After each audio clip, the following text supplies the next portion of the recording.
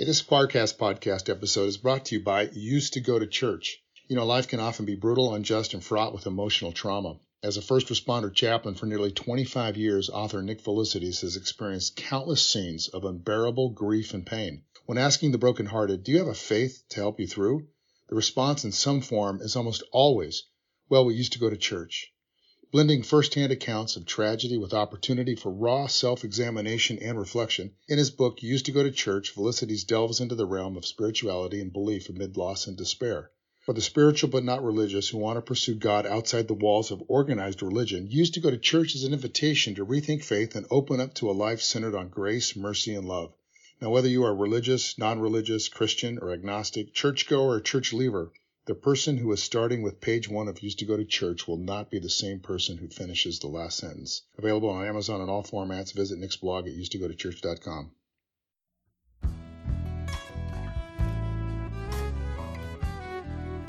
Welcome to Reframing Our Stories, the podcast. This podcast is about provocative conversations with beautiful thinkers about topics that matter and the stories that have helped them reframe their lives. Grab something cozy or put on your walking shoes and let's reframe.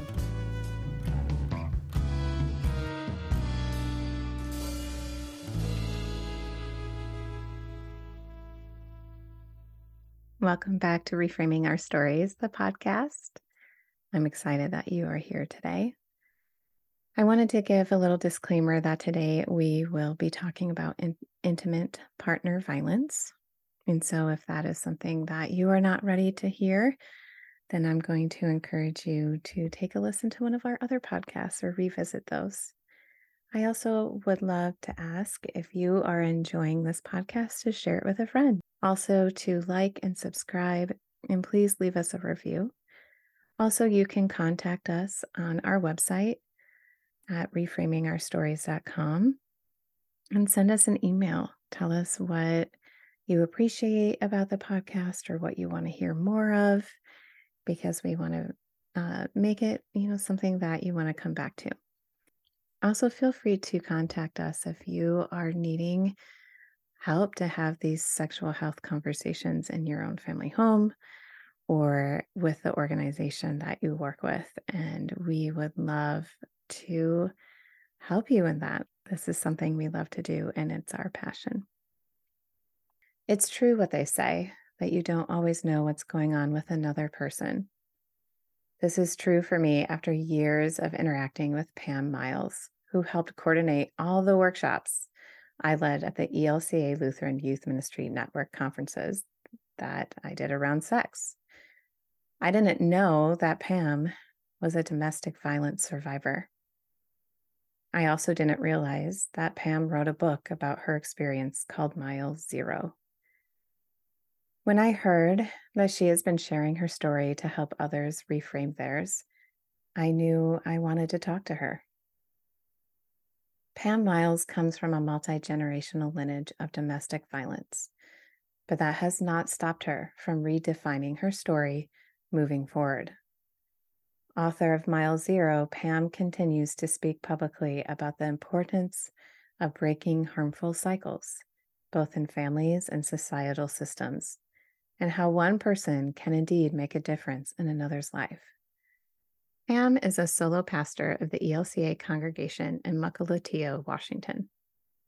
As one who cares deeply about children and family safety and their health, she's this year's Snohomish County Domestic Violence Resource Services main speaker. Pam has served on the King County Juvenile Diversion Unit and has taught safe haven boundaries courses nationally. She wrote her book, Miles Zero, during her rehab from brain surgery, following a brain bleed in 2020, where she had to relearn to walk and once again rewrite her story moving forward. Pam continues to be called courageous, inspiring, and persistent by all who know her story of survival and witnessing what can be. Pam, it is so good to have you here. Thank you for joining me. So glad to be here with you. I think this is a part probably of the story around domestic violence, but I think because it's something that's very quiet. Mm. I think when I first learned a little bit more about your story, I was very surprised. And I'm wondering if that comes with that because we keep it very silent, right? So, because it's something that I think a lot of people avoid talking about, I find that there's a lot of shame that comes with it. Uh, I think people in the general public don't necessarily know how to even know what to do with their feelings around it. And so I am curious, first of all, how did you let go or how were you able to get past the shame to start to change your story around domestic violence? Oh, that's a good question and a deep question. There's so many layers to that because for some, there's shame. For some, you're rewriting the words that have been implanted in your brain by your abuser. And that can be years and generational, right? And that's what I write about in my book, how those words are imprinted on us. And so that forms how we will or won't talk about it. It's interesting that you say, because we've known each other, right? Mm-hmm. You never knew. Mm-mm. So what does that say about me and how I carry myself Mm-hmm. as well? Obviously, no longer a victim, but a survivor. And I really make a point of that in when I do speeches, that I am a survivor and I want to make more survivors. And that's what the book is about as well. But this idea that the biggest shame part for me has been when people find out I'm remarried. Interesting. It's with the divorce, that Really?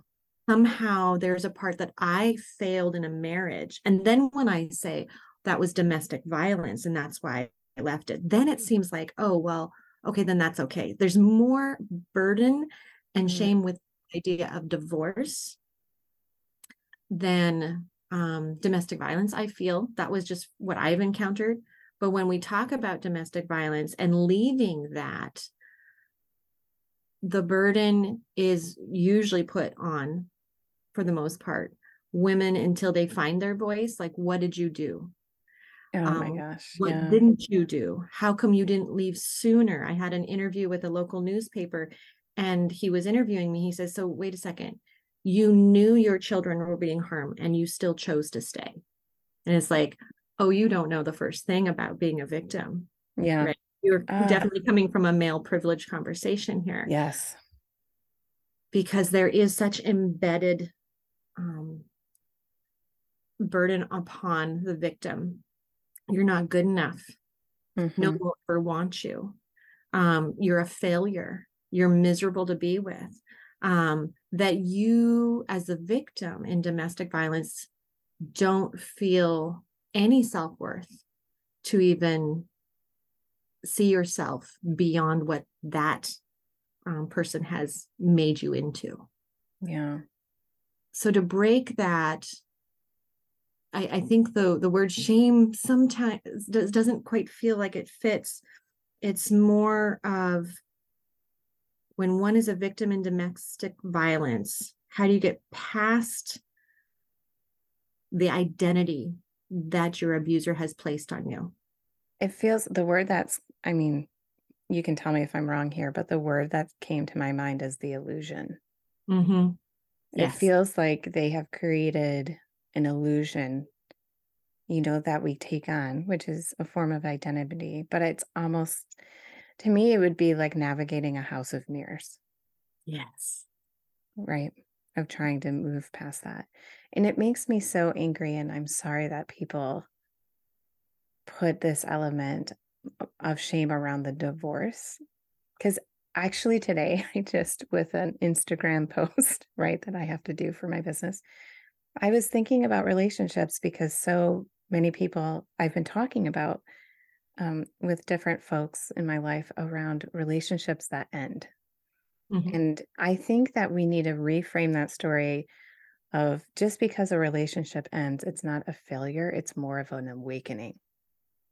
Oh my gosh, that's so amazing, because I had a pastor when I was going through divorce and I felt like a failure, and I used that word.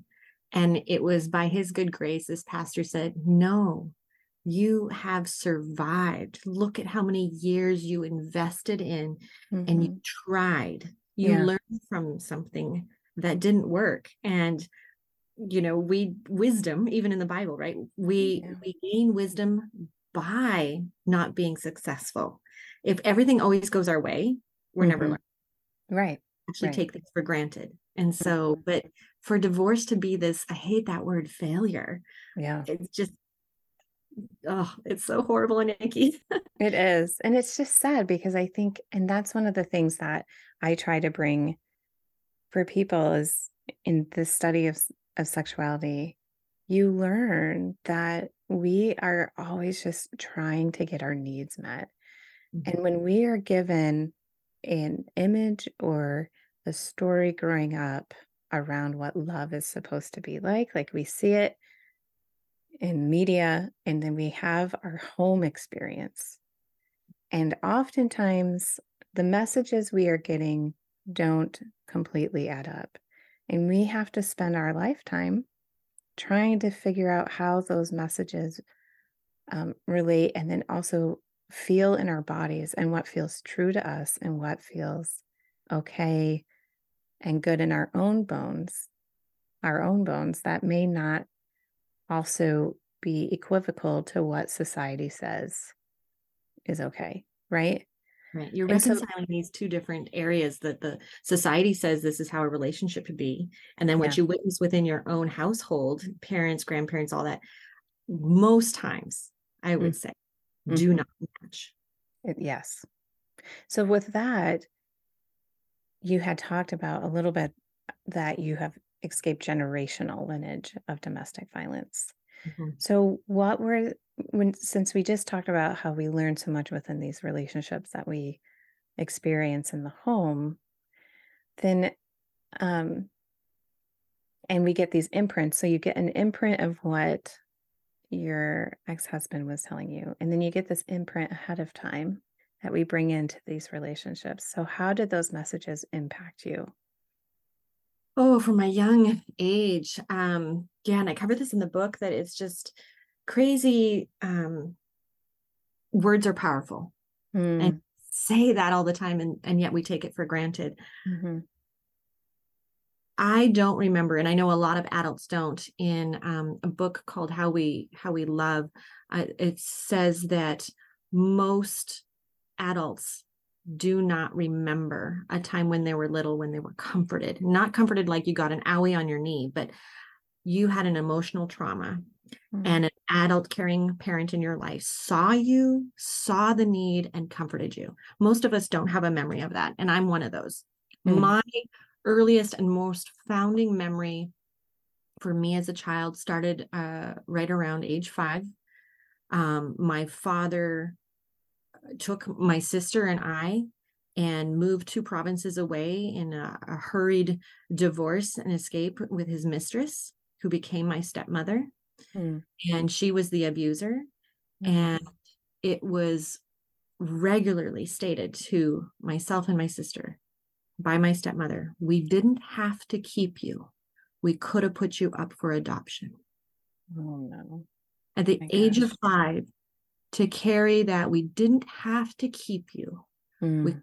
put you up for adoption, made this little 5-year-old girl in me try to be this perfect person. Oh, of course. People pleaser, I am. Yes. I mean, It was embedded that's in the me. survival, right? That was your survival technique for sure. Absolutely. And so it wasn't a household of comfort. It wasn't a household of love. My stepmother and father, there was dishes being thrown in furniture. There was words being flung all the time. And to me, that was the example of marriage. That was the Mm, example of what love was. And then you get into the physical, emotional, spiritual abuse that I had from age 5 onward. It was normal, right? For mhm, me, that's what I deserved. That's what was my line in life to live. So when I married an abuser and repeated that cycle, that's how it happens. It was always interesting to me when I went over to friends' house and I got to see their parents interact and their household interact. And I went, well, isn't this the nice little fake facade, right? They put on a good act, right? And I knew that my family put on a good act as well. I rarely had friends over because I was terrified. What if they saw the real? How will I be judged? Because as a child and a teenager, you're always afraid of judgment anyways. But I think there was a guttural instinct that somehow knew this wasn't right, but this is what I had, and this is what I deserved somehow. My father came from an abusive family. He married an abuser. I married an abuser. It's generational. It is. It is. That reminded me also of when I grew up, my parents divorced when I was like 12 and 13. And they needed to, right? That needed to happen. Yep. I remember when I was younger, when they were still married, I went to a friend's house and her parents were cuddling and holding hands. And I was like, why are your parents doing that? Like, I thought it was the strangest thing. And she's like, because they love each other. And I was like, what? Yeah. Yeah. I thought it was weird. I was like, that's so weird. And I remember going to people's houses for dinner and sitting around the table and getting a stomach ache. Oh, because it just felt so different. So foreign, right? Yeah. Yeah. Which is, and I think when we're just going to go all over the place today, I just know this. When I think about too, in the fact of what you just said around, this is what we learn what love is. And then I think about the messages I give as a sex educator to kids about what healthy relationships are, right? And I do talk about sometimes where some of what I'm saying of what a healthy relationship is, you may not even see in your home, right? Because I'm like, we hope to learn about love in our home. We hope to learn about what security is in our home. But because I worked in foster care, and so I'm very aware, and I'm also recognize some of my own story that is not what we always get in our own homes. And so I'm curious, from your perspective, what do teachers like myself need to be giving to youth to help them understand? Because I think about the messages kids might get around that, and then them feeling terrible, right? Or feeling disillusioned. Yeah. And so what is a way that I could do a better job in that? Yeah. Oh, I had so many body images problems as a young teenager. I did do self-harm. I didn't want to be a girl. I didn't want to be anything along the same line as my abuser, my stepmother. Oh, yeah. So it wasn't like an identity crisis of trying to figure out who I am and what pronoun or anything like that. It was, I didn't want to have any connection with my abuser, and she was female. And so therefore I hated and didn't want to be female. Oh gosh, that was a horrible stage. I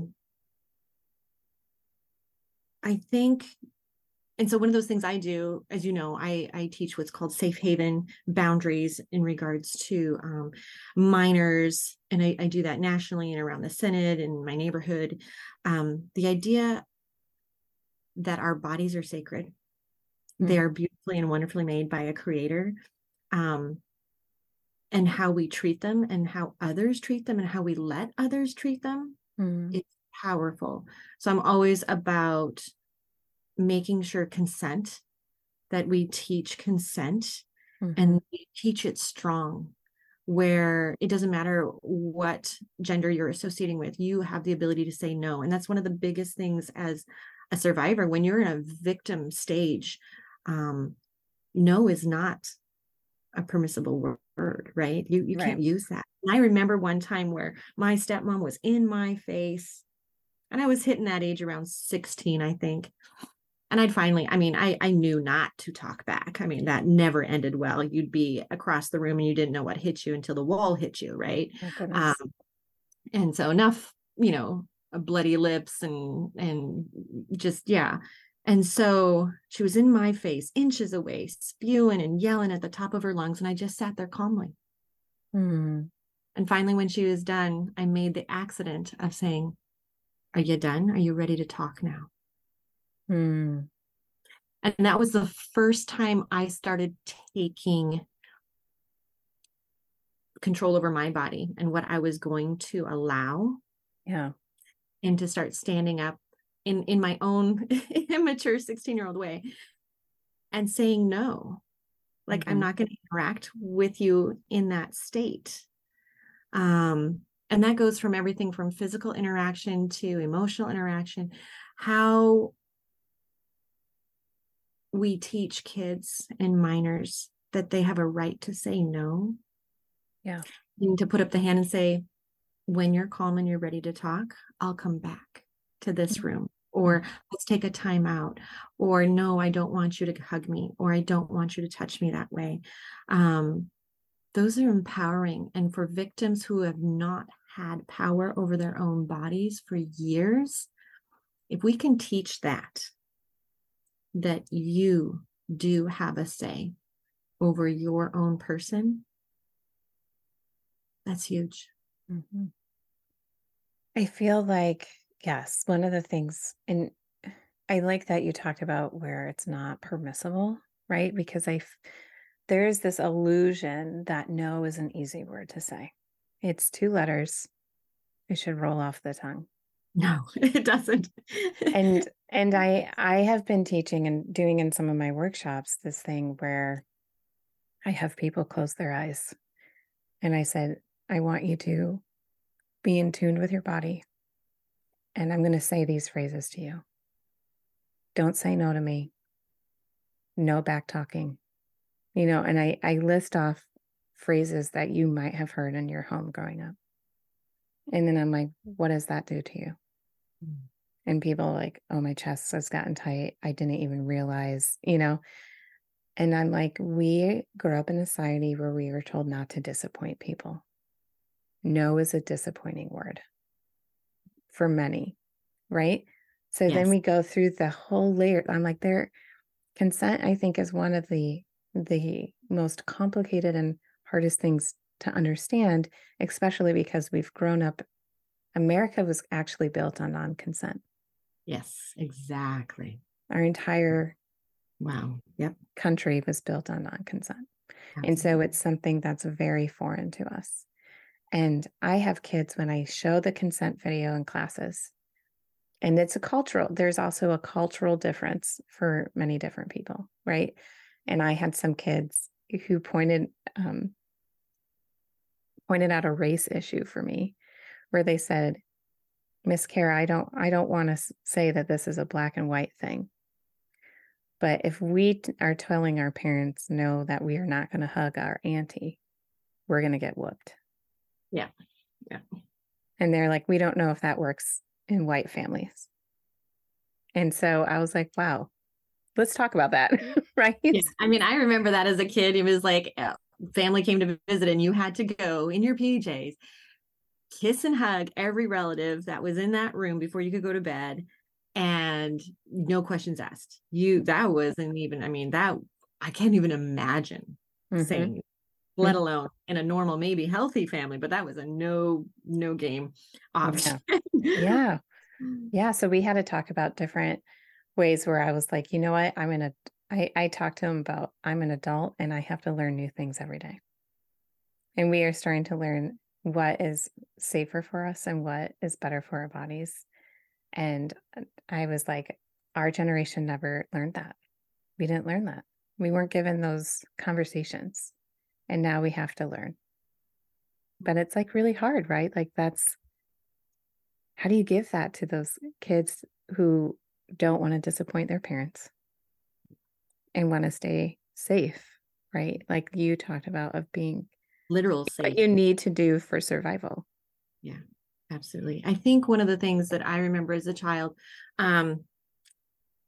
you compartmentalize. You do, and I write about this in the book, how there was the God of my stepmother. You know, I was so terrified of dusting that Bible. I thought lightning was going to strike me. I was 7 years old. I was terrified to touch the Bible. Oh my gosh. Because I thought lightning was going to strike me. I was a sinful, horrible child that they didn't have to keep. They could have put up for adoption, you know, all that. I thought so little of myself that God, her God, thought little of me too. Oh. But thank goodness we went to church and I got to go to Sunday school. I loved craft time. I'm a big crafter. But there was another God I got to learn. Yes. And that was the God that when I was in my bed by myself late at night, terrified, listening to the yelling and screaming and breaking of dishes, when I was terrified on, was there going to be someone dead in the morning that I would have to deal with? That was the God that I knew held me and heard me and listened to me and didn't judge me. That was an important image for me to hold on to, that I was loved in a way in that moment by this unforeseen thing. Because when I woke up in the morning, I knew there was another presence. So you compartmentalize as a victim and you behave accordingly for survival. But the moments you can get for your own identity and start building that, you just hold on to those. Those are huge. Yeah. So a lot of survival is compartmentalizing, and okay, I have to hug and kiss auntie and grandpa and everyone, and even on the lips, right? You just do it because that's survival. But then you cherish those moments where you can just be yourself and be held by something else than by your abuser. Yeah, I think that phrase that stuck out to me is when you said her God. You know, but that's so, I mean,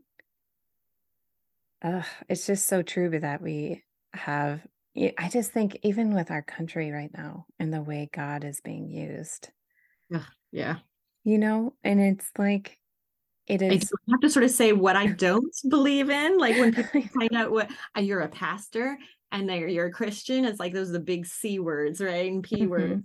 Like it's like almost like dropping an F-bomb now. It is. It really is. I have to say what I'm not and what I don't believe, for them to stop taking the steps back and start leaning in more and go, okay, so if you're not that, then what are you? What do you believe in? How do you, because it's all words until they see action, right? Words are empty unless you're actually living it and walking it. So yeah. So you had talked about, you were able to leave the marriage with abuse. And now you have a new partnership. Yes. So how has that changed your life in a way that you didn't expect? Well, it's sort of funny because I had truly given up. I was done dating. Man, the dating apps, all that. Oh, that's horrible. And then when you're a parent and you're a single parent, you're going through that. It's just, it becomes exhausting. And so there's a group of single ladies, friends that I was with, and we actually started looking at a house here in Mukilteo. It was like $7,000 a month. It was like this huge, gorgeous, huge house overlooking the bay and the ferry dock. And it's like, if we all pay $1,500 a month, we can like start our own commune.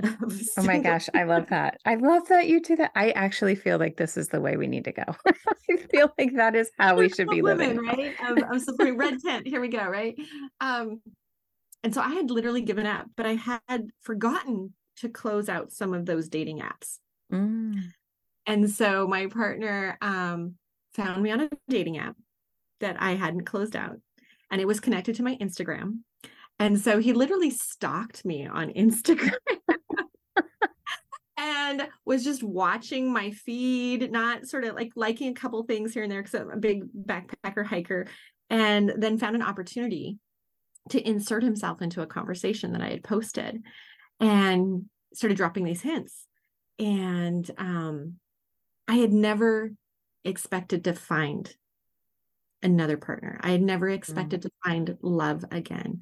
I was willing to just be, right? This is as good as it's going to get. And that's sort of like the attitude I had with my first husband, and the abuse was, well, this is as good as it's going to get. In fact, when I agreed to marry him, he proposed to me. I was 19. I was stupid and dumb and 19 and desperate and had super low self-esteem.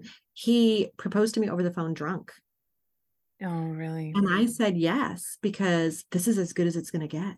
Remember, I had that implanted wording in my head. You are useless. You are bad. You are nothing.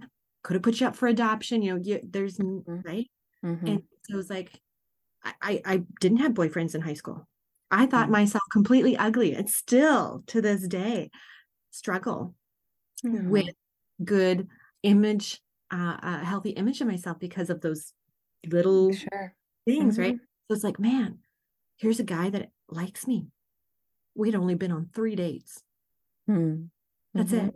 And he's asking me to marry. I better jump on this, right? This is as good as here's my opportunity. Yeah. As good as it's gonna get. And so when I was a single parent and kids and these women, it's like, well, this is as good as it's gonna get. Let's just find happiness in it's as good as it's gonna get. So when I started having this Instagram conversation with my partner, it was a surprise. And I think that's one of those lovely things that when we least expect it, goodness can come.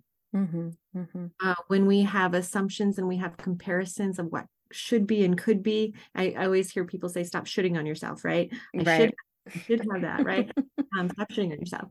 And I let all of that go. And when I let it go, I think I was more open to actually receiving this unconditional love that he is just amazing with. I mean, he brings a smile to my face. Just his presence warms me to a place that I know I'm safe. I know I'm loved for who I am and what I have journeyed, right? And I think the true test to this is we got married during COVID. Right? Oh my goodness. Yeah. So if we can survive COVID, we can survive anything, right? There's marriages that were broken during COVID. Yeah. 3 weeks after we were married, I had a brain bleed. Yes. Oh my goodness. When you say in sickness and in health in those vows, talk about putting it to the test. And I literally told him, because we didn't know what the future held. I literally told him, because I went back to that little girl. Sure. Not worthy. And said, it's okay if you want to leave me. I'd understand. And he looked at me and said, are you crazy? Hell no, I'm not leaving you. I love you. And I never had anybody say that to me. Oh my goodness. Because there was always the fear of being abandoned from that young age and being left because we didn't have to keep you. I think that's where like my faith comes in, is we have a God that says, I will not abandon you. I will always be there for you. That's my God. Yeah. Oh, that's beautiful. Well, speaking of that, of your brain bleed, my gosh, also something I didn't realize. And I was like, how am I like living under a rock? Like, what is happening? Really well. I'm like, what? That's a journey. Oh my gosh. Man, so many emotions there. I mean, I would think so many emotions. But how in the world, too, did you, I think about the recovery of that, and you wrote a book. Oh, part of the recovery was the book. Right. So talk to us about that, because that's pretty, it's remarkable, right? Like the healing journey of that. And then here you are writing your book as part of that healing within relearning to so watch many things. Everything. Yeah. Yes. I'm not playing street hockey anymore. I can't make, fast turns. And I really do need a good night's sleep. Otherwise the next day is just bombed. But I started writing the book over a decade ago. And it was a creative writing class. And one of my professors, I wrote like the prologue. And professor read it and went, holy crap, you need to finish this book. This is an important book to write. And then I had another professor, after I did the first chapter, And then life happened, right? And I Sure. dropped it, and kids and busyness and work and all that. And it always stayed in the background, like, yeah, but what would I do with it? Right? What Mm-hmm. would be the point of it? And so I had to come up to the point of what would be the purpose of writing the book? Mm-hmm. Is it just to rant and rave about, be a Job and poor me type of thing or whatever, right? Um, and then during my brain recovery, it became very apparent to me. I had been holding on to stuff I needed to let go. Mm-hmm. Yeah. And part of healing is letting go, naming it and letting go. And so I began writing as part of the healing. I needed to literally empty my brain of the ugliness that had been in there for so many years Mm-hmm. and to make the slate clean and start a new life. I had a chance at a new life, a new brain, literally, right? Why would I keep it poisoned with all that ugliness and all those ugly words I had as a child and in my first marriage? And so that writing freed me from all those words that I didn't need to carry anymore. That wasn't part of my identity anymore. Those words and those messages got me to this point of healing Mm-hmm. and telling my story. So if any of those words sneak back in, Yeah. what are some of the things that you do to help quiet those words? Oh, I do a thing where I take a deep breath. Because you, as someone with PTSD and CPTSD, you always will have triggers. Mm-hmm. And to be able to recognize what those triggers are, and is it environmental, like the smell of a cologne, Yes. movement, oh my gosh, right? There's everything around you, and to be able to name it and to center yourself. And when you start falling into old patterns of that little girl voice of what you've been told, sometimes the best is to talk it out with somebody. I mean, you verbalize it outward, you Mm-hmm. release. I'm an external processor, Mm-hmm. but if you're holding it in, you're rationalizing it within your own injured self, right? And so when you can verbalize it outside your body and another person goes, wait a minute, what did you just say? No, that's not truth, right? Mm-hmm. Mm-hmm. I had one of those amazing moments. My daughter and I were reminiscing, if you want to use the word reminiscing, we were remembering the trauma of that abusive relationship and her father's physically harming her and me. And I started breaking down and saying, I am so sorry that I didn't protect you enough. Mm-hmm. And her spouse is sitting there at the table, this wise, beyond his years 25-year-old, said, hold on, full stop. Why are you apologizing? You should never have to protect from somebody who's supposed to love. Mm-hmm. You should never have to protect from somebody who is supposed to love. Yeah. Those are powerful words. Even, years Yeah. later, we continue to learn, right? Like you said. Yeah. And so you're just constantly rewiring. And come across phrases and you're going to say things as a survivor that you go, wait a second, what did I just say? No, that is not right. Or somebody else who loves you will correct you and say, let's take a full stop here. Yeah. You don't need to apologize. Yeah. Yeah. I think that's powerful. Brought tears to my eyes, actually. I was like, oh, wait, hold up. I feel that. I feel like a lot too with women, we get used to apologizing. Yes. And too much. yeah, and I'm so grateful too, like for, I have two dear friends in my life who are male actually, who call me out. They hear me say it and they go, will you stop apologizing? My spouse does that all the time. They say to me, stop apologizing and stop asking for permission. Mm-hmm. And it's something that I hear so many women do all the time. I think that's something that just really makes me really sad to hear. I hear it so often from women everywhere that we It just get used to apologizing. it is so embedded in our system. Mhm. And unfortunately, I could Bible geek out on you right now. Do it. To that whole story of in the Midrash and Lilith. We don't hear about that. I did a whole paper on creation stories and how it sets in motion the gender normatives of that culture by their creation story. It is fascinating. And so in Christianity, we have the creation story of Adam and Eve, right? Yeah. And then if you look at the Hopi Indian, right? Or even Japanese creation story. And because she spoke when she wasn't supposed to, she's forever supposed to walk 2 feet behind her husband. Oh my gosh, right? Oh, I mean, it's just mind-boggling that we are cellularly embedded from our creation story on what our behavior should be, right? And so it's fascinating to me that we don't have the Lilith story in the Christian Bible, but Jewish mythology actually has the Lilith story where Lilith, and that's the first Eve, right? And Adam were in creation, and how it's written is Adam placed himself above Lilith.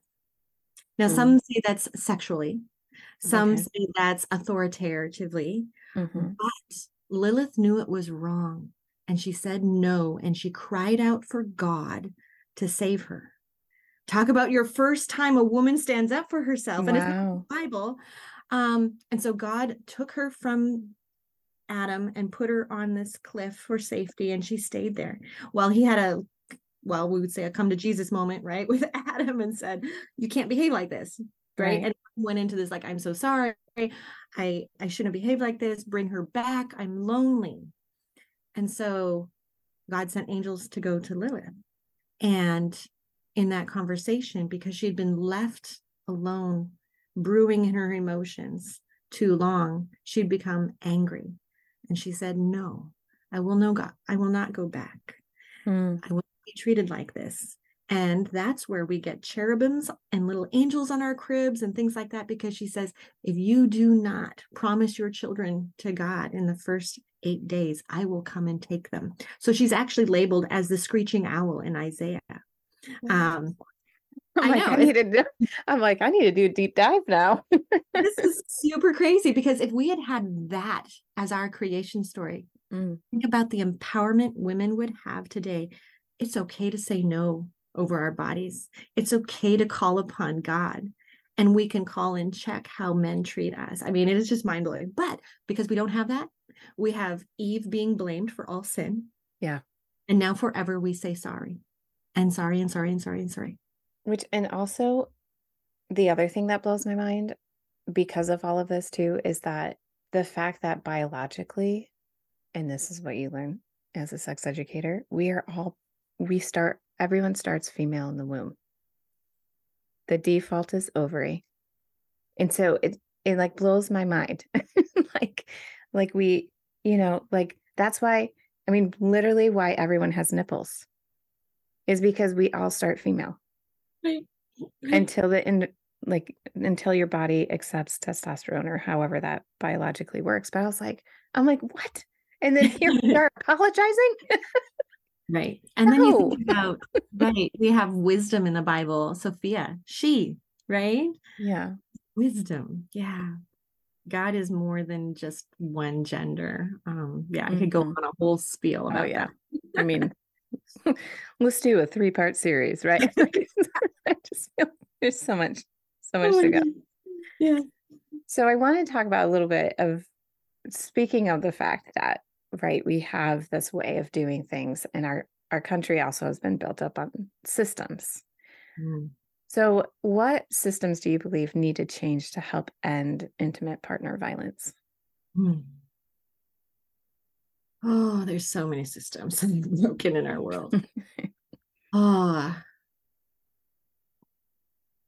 There is this idea still that women are property to their male partners. even intimate partners, same-sex partners, right? That there is one that's going to be the head of the household, right? You even claim it on your taxes, head of the house. Oh Think about that. Yeah, sorry. Right. Let's just throw up right now. Pause. Emoji. Here we go. Okay. But there's a head of a household. So therefore, someone has the upper hand in the relationship. Yeah. And maybe most of us that grew up in some form of a traditional, dad came home and supper was supposed to be on the table, right? Yeah. Who did what traditional sense of cleaning and cooking, and if things weren't right, you'd say apologies, right? When things aren't right, it's okay to be angry. Anger and all emotions are a God-given thing. What we do with them is what matters. Harm comes in relationship, physical harm between intimate partners comes when somehow power and authority are misconstrued, and that person feels they have the right to subdue and to harm and to control. Right. As a person that was raped by their spouse because they have the authority and power to get what they want when they want it, that's not okay. Right. So this idea is deeply embedded in our society and in our systems, right? When there's rape victims, the first question sometimes is, well, she was in the wrong place, the wrong time. She chose to walk down the street or dress a certain way. No, it is not okay to do physical harm, take control over another person's being and body. So the systems that need to be changed first come with not making bodies a piece of property. Right. And that comes from human trafficking to even the vows that happen at a wedding, right? Who gives this piece of property away? I have often thought about how actually church is one of the first places that makes that, spreads that language of women being property. In the way with purity culture, number one. I'm like, cool, guys. Thanks. No, because you won't get enough goats. Yeah, you won't get enough goats if she's been tainted. No, that's not, but it's so deeply embedded, this ideology of women are this, I totally agree. The church has completely messed this up in regards to sexuality. We do this thing of, it's this beautiful and amazing thing to our confirmation kids. Don't do it. Yes. Right, pertaining to sex. Or we do the opposite of, it's this gross, ugly, dirty thing. Save it for the one you love. It's like, are you kidding me? You're like, wow. No wonder we're all a little messed up. And I do this at age 12 to our teens. It's like, no wonder they're messed up. And then I'm going to send you in the world and not talk about it. Have a good day.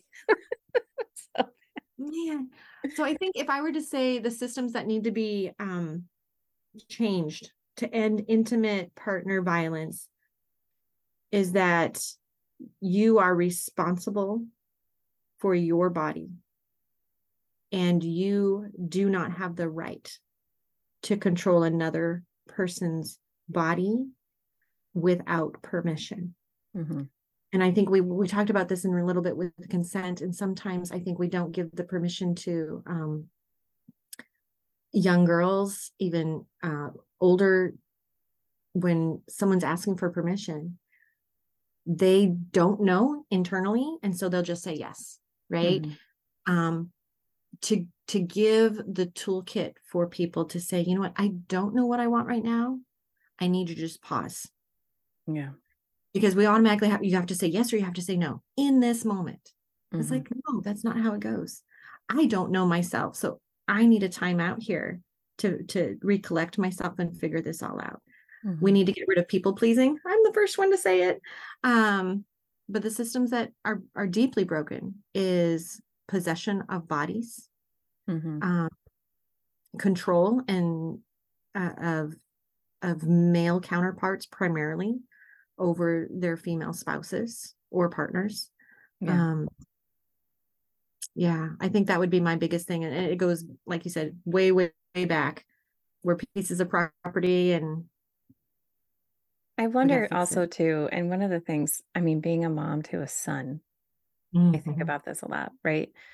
Um, I actually think we also need to emotionally care for our sons more than we do. I think we need to hug them more.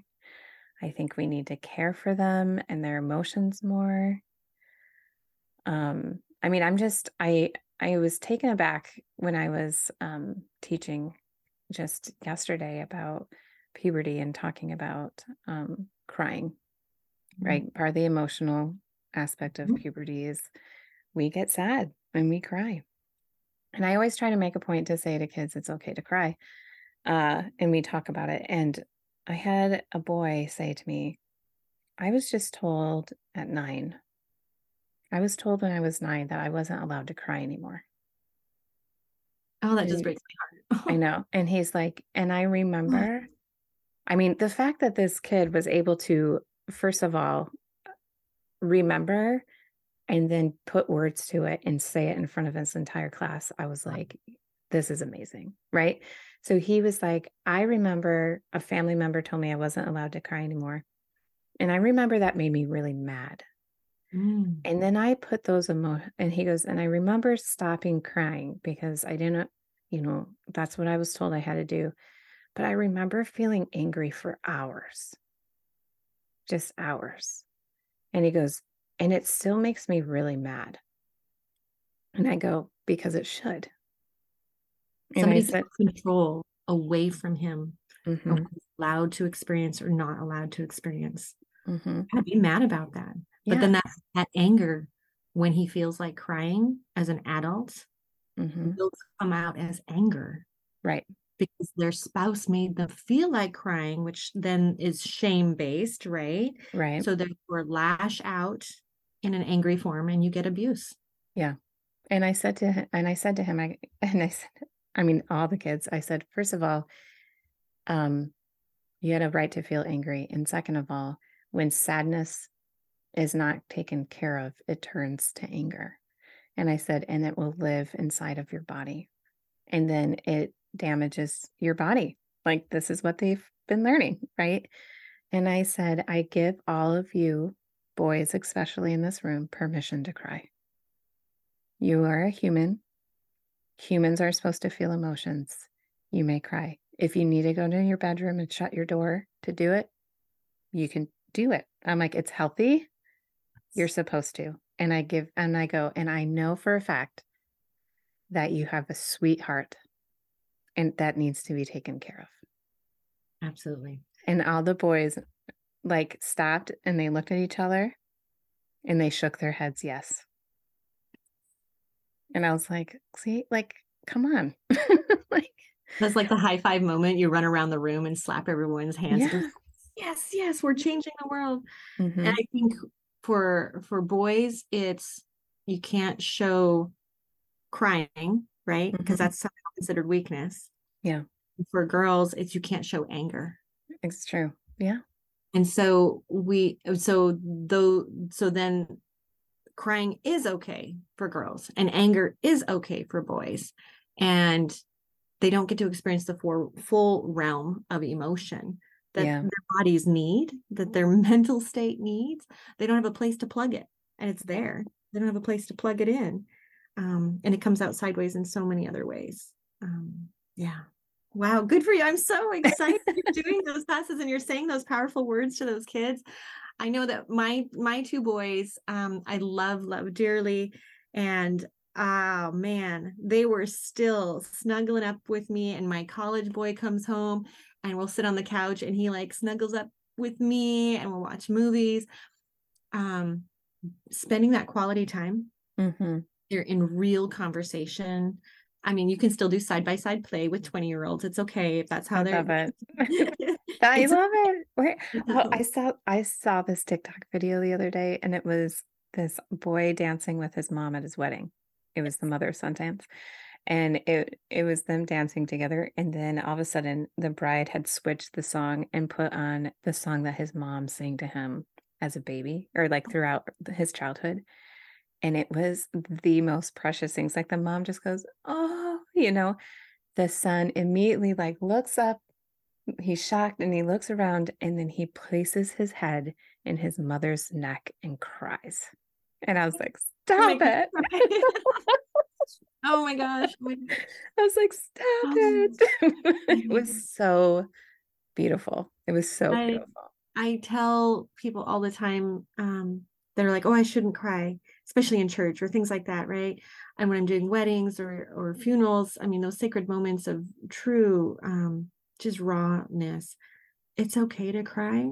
It's a Hmm. God-giving emotion, and those are holy waters flowing. Oh, yeah. They're holy waters flowing. Hmm. Yeah. We're given tear ducts for a reason, not Yes. one gender, both genders. We're Yeah. given tear ducts for a reason. So Mhm. use Yeah, for sure. For sure. Mm. Okay. We are at coming to time.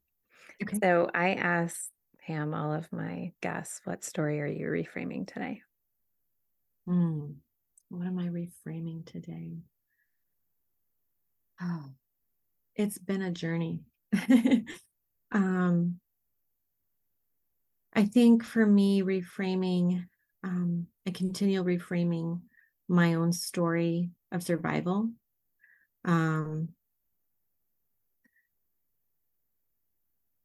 I think for me, especially when I look back on those early days of my brain surgery, and I said, I'm a big backpacker, hiker, and there's days that are joyful, and there's days that are difficult. And I think that's in everyone's life. But we have a choice when we wake up every day Hmm. on how we're going to engage the world. And I can grumble about my past. I can grumble about the unknowns of the future. I can grumble about today, even. Or I can come at it with an attitude of gratitude. Hmm. And in those first days after the brain surgery, relearning to walk, and my new normal is it's a walking waterbed 24/7. That's my new normal. I'm walking on a waterbed 24/7. So when you see me at those big conferences and everything, I don't make quick turns. When people call my name, I'm like slowly turning. Yeah. Because when I woke up in those early weeks, I knew that when I put my legs over the side of the bed,